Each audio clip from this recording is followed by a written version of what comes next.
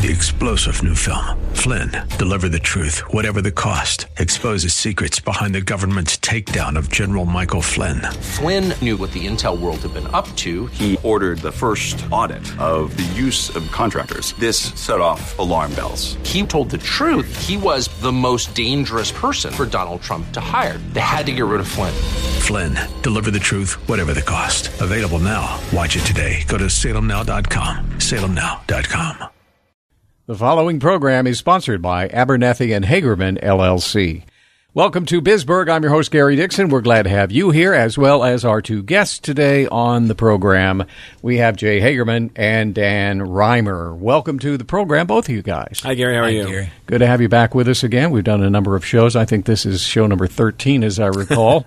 So we've been together many times and got some lots and lots of great information to pass on to the listeners, and we'll do the same today. But before we get into today's topic, which has to do with estate planning, let's get a little background about Abernethy and Hagerman. Yeah, I mean, we have three lawyers located in a decent-sized staff located in the North Hills of Pittsburgh. We service all kind of clients across western Pennsylvania and many of the counties.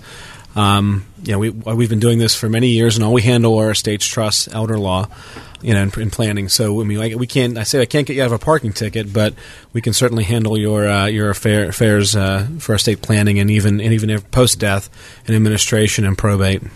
As I said before, had lots of great information passed on about those things that, estate planning and the trusts and elder law.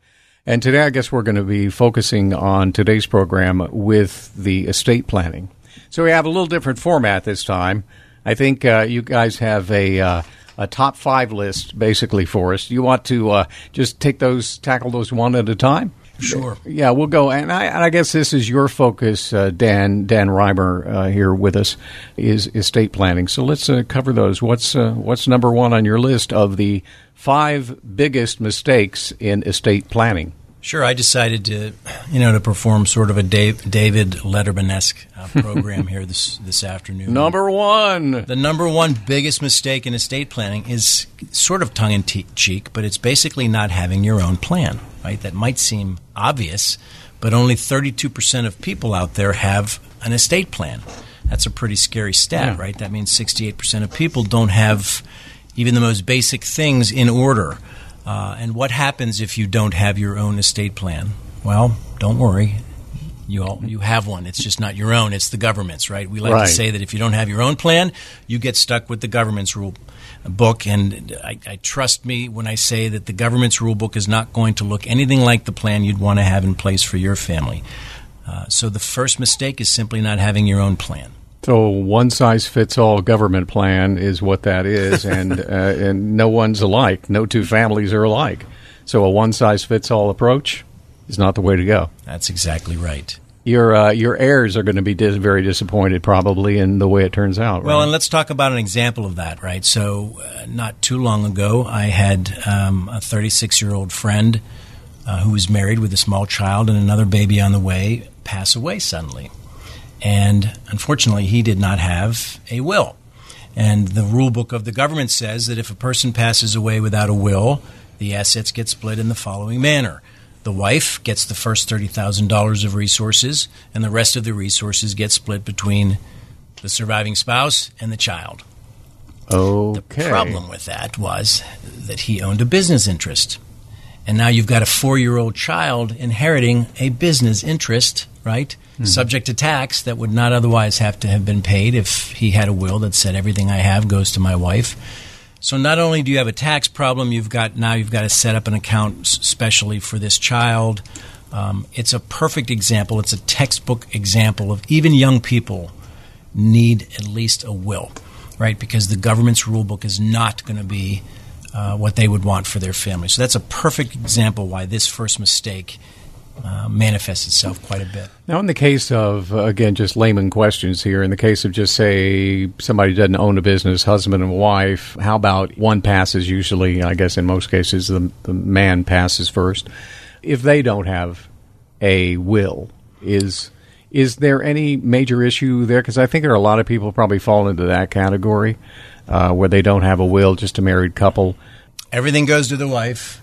Except if anything the deceased spouse had kids from a prior marriage, then it gets divvied up half and half. And it's just, I think it's just dangerous to operate under the assumption that if it's just a married couple, we don't need wills because the other will inherit everything. But the other value, though, of having a will is that it names an executor, and the job of the executor is to be the one that can speak on behalf of the deceased spouse with regard to creditors and collecting assets. So even in that simple scenario, it's always a good idea to have a will. Yeah. Well, and the other thing that we see, Gary, is the fact that sometimes people, and believe it or not, they forget what they have.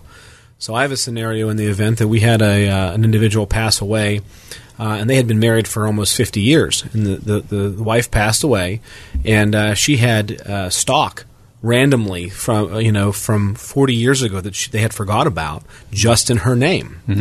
And once again, there's the same issue with children involved. They weren't minors, but they were children, and the distribution scheme, of the government wasn't desirable. So we had to open up. We had to deal with the distribution scheme of the government in the sense of assets that we had forgotten about over the course of 50 years of marriage. That happens. So, it is complex, or it can be, unnecessarily so. So a will. And wills themselves are really not that big a deal as far as expense to get done and that sort of thing, right, for most people? They don't have to be. Depending on the bells and whistles, I can create a will that's 50 pages long. You might say, well, what's in that 50 pages? Well, I'm going to create testamentary trusts for kids. I might have a special needs trust baked into it because I've got a child that's on government benefits. Perhaps I have a provision in there for my IRAs so that if I die, I want my wife to have some asset protection for the IRAs. And so yes, it can be a simple 2-3 page will, but depending on what the goals and concerns are, it could also be a much broader document. Let's be candid. Most people come to my office and they say, we just want a will. But what they're really saying is we want it to be cheap. We want something simple and we want it inexpensive.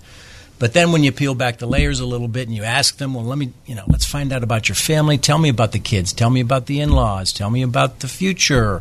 What do you want to see the kids do with the money? What do you think they're going to do with the money? And when I start to ask those questions and they say to me, well, we want to protect the assets from the divorce. We want to protect our assets from the nursing home. It becomes clear very quickly that your 2 or 3 page cookie cutter will just isn't going to get it done. Right. So yes, educating them first, explaining the options, but more than even explaining the options, it's about finding out what they're concerned about. That's a tailored estate plan. And that's what you're all about. And that's what your job is, to ask them these questions and find out what their, if you will actually is in each of those cases. That's right. And I'm sure they must be many times surprised, I never thought about that. Oh, that never occurred to me. Exactly. A lot of what we do in our initial consultation meetings is really educational. Yeah. And we hear that phrase a lot. I never thought about that, or I didn't know that that's how it worked. Yeah. But our job, you don't know what you don't know, right? So our job, as your lawyer, would be to educate you on what your options are, and then, have you have an educated decision going forward. Well, so you're saying that attorneys are a good thing. In that sense. That sense, yeah, right. It's so true. I think that's what you guys get paid to do. Yeah, typically everyone likes their lawyer, but it's the other person's lawyer that they don't like, right? Absolutely. So the second biggest mistake that I see are clients simply not understanding the law. I see it all the time. People have a will, and the will says I leave everything to my spouse, and yet the assets that they have may be life insurance that's beneficiary designated to the kids or to siblings, or they have a joint piece of property, a camp that's up north with a brother. The point is, understanding the law means understanding how assets are owned and how they pass upon death. Certain assets are going to pass upon death by virtue of how they're owned. A joint asset is going to pass from one joint owner to the other.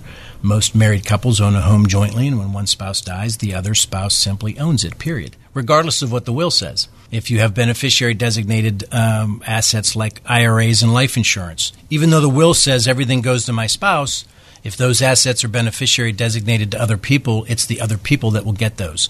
So you have to understand the constellation of issues that exist with the different types of assets. You want to make sure that your beneficiary designations are updated to reflect your dispositive desires. If it's your desire to leave everything to your wife, make sure your wife is the primary beneficiary. If you want to leave that life insurance equally to the kids, make sure the kids are equal beneficiaries under that policy. So That's the second biggest issue, is people not understanding the interplay between the will, beneficiary designated assets, and joint assets. When I do the initial consultation with you, are you going to be telling me certain documents I need to dig up and bring with me? Sure. I always want to see the documents that clients currently have. I think it's important that even if they don't become my client, at least I've given them a free evaluation of their current plan, and I can say to them, you know what, it looks like you're in good shape. And that's essentially what people want to know, isn't it? Mm-hmm. Are we all set or are we not all set? If we're not all set, what do we need to become all set? But if I look at their documents and they're not that old and they comply with the modern amendments to the law, and I'm satisfied that the goals they've expressed to me they want to achieve are going to be achieved with those documents, then there may not need to be any tweaks or any amendments to them. But I always want to see what the clients currently have. I think it's important to do that. It's a good idea, I imagine, to look at updating your will from time to time? Well, sure, especially when certain life events occur. Marriage, another kid, another grandkid, change in circumstances, medical circumstances, change in the next generation. There's always a reason to revisit it. You can rewrite your will as many times as you're willing to put pen to paper. And, but I see wills that are 20, 25 years old that, candidly, still reflect the client's wish to leave everything to the spouse and then equally to the kids. And if they don't have any other desires for asset protection or putting a hedge of protection around the kids' inheritance, why change it if, the old saying, why fix it if it ain't broken, right? But I imagine you also, on the inverse, run into a number of wills that are old that should have been updated, and you're dealing with new issues. Of course. Because of it. That's more likely than the previous scenario by far, Gary. Yep. If you just joined us, you're listening to BizBurg. I'm Gary Dixon. Our guests are Jay Hagerman and Dan Reimer from Abernethy and Hagerman, attorneys at law in the North Hills of Pittsburgh, and they handle estate planning and trusts and elder law. And here's the contact information. The website is www.a-h.law. That's a-h.law. And the phone number is 412-486-6624. Mistake number 3, not appreciating your creditors and predators. Creditors and predators. Yes, a little bit of a predators. There. That's an interesting term, but I imagine pretty accurate. Well, some are obvious, right? I mean, everyone wants to avoid the IRS. Nobody wants to pay more taxes to the federal government or the state government than they have to. Lawsuits are pretty obvious. You can't watch any programming on TV and not run into an ad for a personal injury lawyer. So those are the creditors that are obvious. Now, those that I call silent predators are those like the spendthrift child, right? The kid that you give a nickel to and he spends a dime. There's always someone in the family that you always kind of whisper at parties and say, yeah, he's not doing so well because he's just not smart with money. The in-laws, right, that are soon to become outlaws. The son-in-law you thought you loved when he married your daughter, but 5-6 years later you realize he's a knucklehead and the likelihood of divorce is a real one. And so that's a creditor and a predator that might rear its ugly head someday. You might want to leave your assets to your kids, but you don't want your ex-son-in-law to receive anything. But the reality is this: if you leave $100,000 to your daughter in your will, and then she subsequently remarries, is there a good chance that $50,000 of that's walking out the door with your ex-son-in-law, unless you've planned it appropriately. So those are the silent predators. The nursing home, right? Nobody wants to go into a nursing home, but let's face it, a lot of us are getting older. We're staying alive. We're not just kicking over quickly anymore. We're getting sick. We're needing care. Facilities are popping up all over. The average cost of a nursing home is more than $10,732 a month. And so a lot of clients like the idea of protecting that. And even the thought of a surviving spouse getting remarried. We don't think too much about that, but I talk to my clients about that. I said, all right, Joe, if you pass away first, what if Helen meets a guy at church, or she gets a pool in the backyard, right, and she starts to get romantically involved with the pool boy? What's that going to do to the plan the two of you thought you had? I've seen it happen. Plans change. Money changes people. Romance changes people. So you have to account for that. Those are the silent creditors and predators that you have to account for. Too many basic or stale plans that I see that simply fail to account for these silent predators. You've seen it all. I'm thinking a reality show might be a good idea here. We could get that going. I'm sure you guys have some very interesting stories. It is truly amazing, though, what all can happen, and a lot of it, the unintended consequence of so many of these decisions and non-decisions, wills and so forth.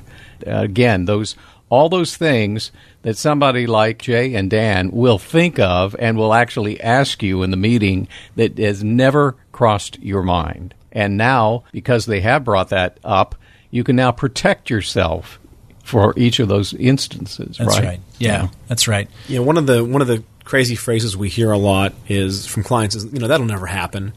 Ensures the sun will come up tomorrow. It does, because you can't. Sometimes with life, you can't even write the script. Right? Life is just so crazy sometimes that it writes its own script, and it is crazier than some of the reality shows we see on television. Yeah, and every family is different. They got unique characteristics and situations and people. So well, and even when I'm with a couple, the husband might say, "Oh no, that'll never happen," and then I look at the wife, and the wife's going, "I'm not so sure, honey." So even between the two of them, there's a disagreement as to what that consequence might look like. Okay, so we're covering the top 5 biggest mistakes in estate planning. Number 1 was not having your own plan. Number 2, not understanding the law. Luckily, these guys do. And number 3, not appreciating your creditors and predators. So, Dan, what's number 4?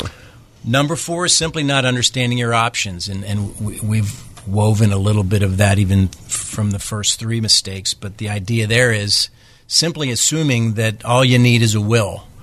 2 of the other fundamental documents that every estate plan should have are powers of attorney, right? Healthcare powers of attorney and financial powers of attorney. And going back to that idea that if you don't have your own rule book, the government's rule book kicks in.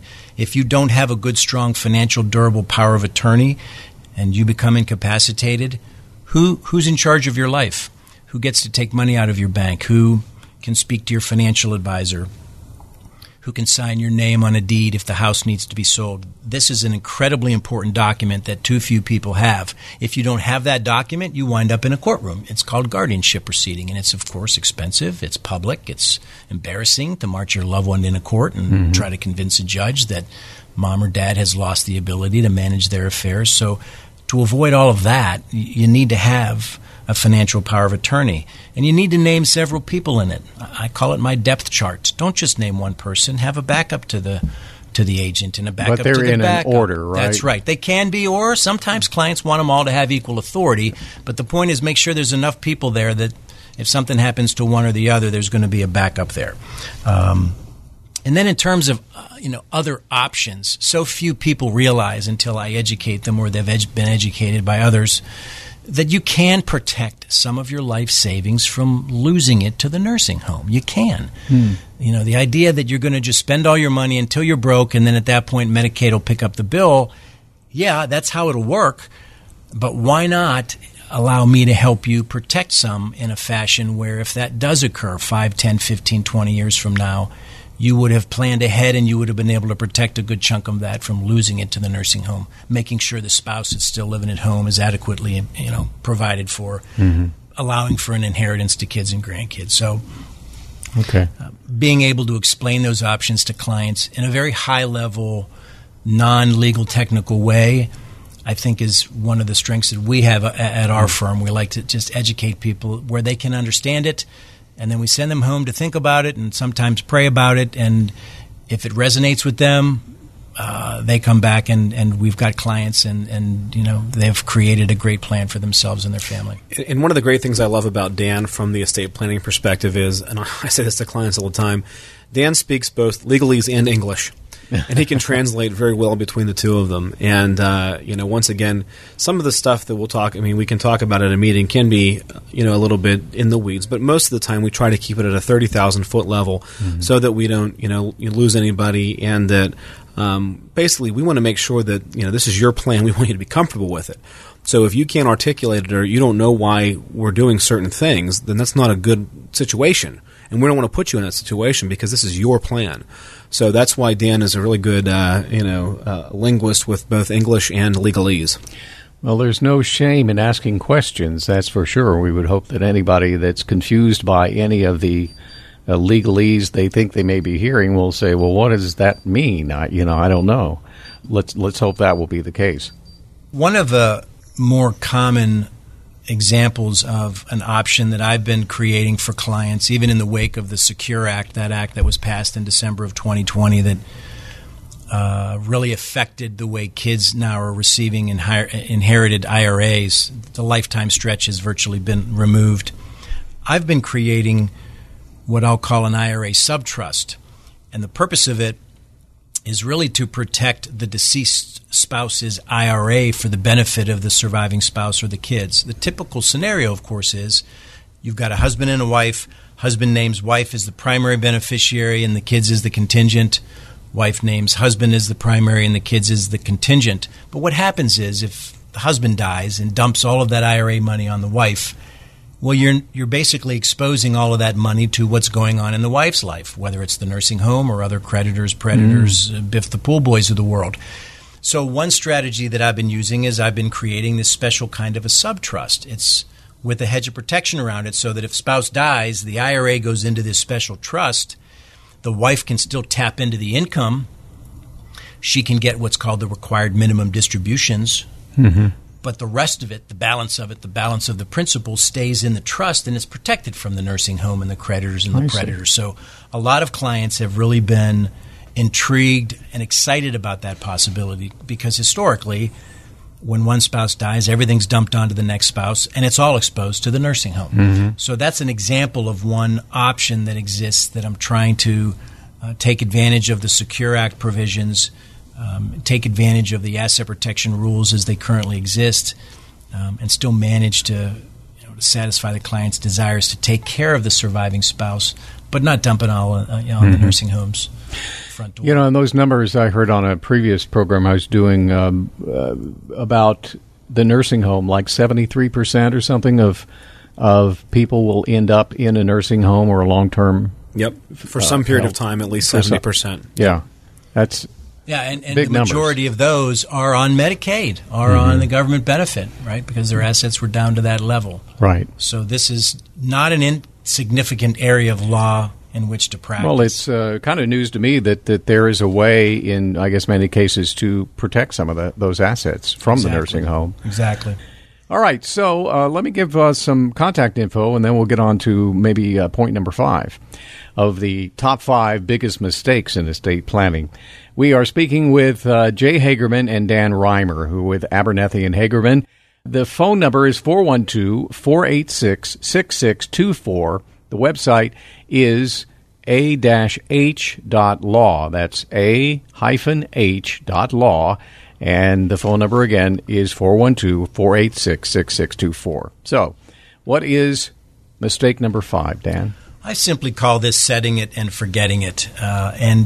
Life changes, laws certainly change, family circumstances change, your assets change, your health changes. All of these things change in your life, and so your estate plan should really be reevaluated on a fairly regular basis to ensure that the goals that you have and that you set are still going to be met when life takes that inevitable turn. So don't just set it and forget it. That often leads to either financial disaster or a generation of heartbreak. I've seen it happen. If you don't update your financial powers of attorney maybe every few years, every 5 years, you might find that when a kid goes to the bank with that document, the bank's going to say, sorry, this is a little too old, the laws have changed, I'm not comfortable letting you get mom's money out of that bank account. If you haven't changed your will, and we alluded to that a little bit earlier, you might find that your family's different. You might find that the people that you chose as a fiduciary, as an executor, well, they're not around anymore, or they're not trustworthy anymore. So it's important that you not just set it and forget it. There are some things, I suppose, in life that you can set and forget, but an estate plan is certainly not one of them.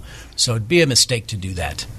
If I were using you guys, what I would do is I'd set a reminder once a year on my iPhone, and it would go off and it would say, look at will, update, powers of attorney, whatever.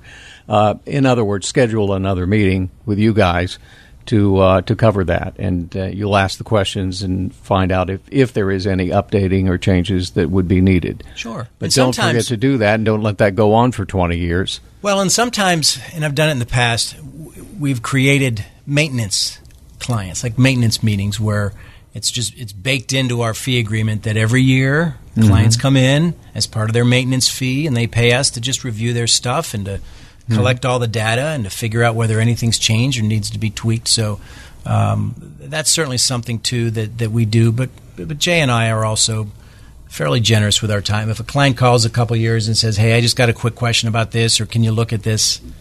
I don't know about you, Jay, but I rarely charge a client for that. Yeah, we don't nickel and dime people here. That's not our style. Okay, very good. Good to know. Good guys. It's Jay Hagerman and Dan Reimer from the law firm Abernathy and Hagerman. So they're in the North Hills, and again, the phone number is 412-486-6624, and the website is a-h.law.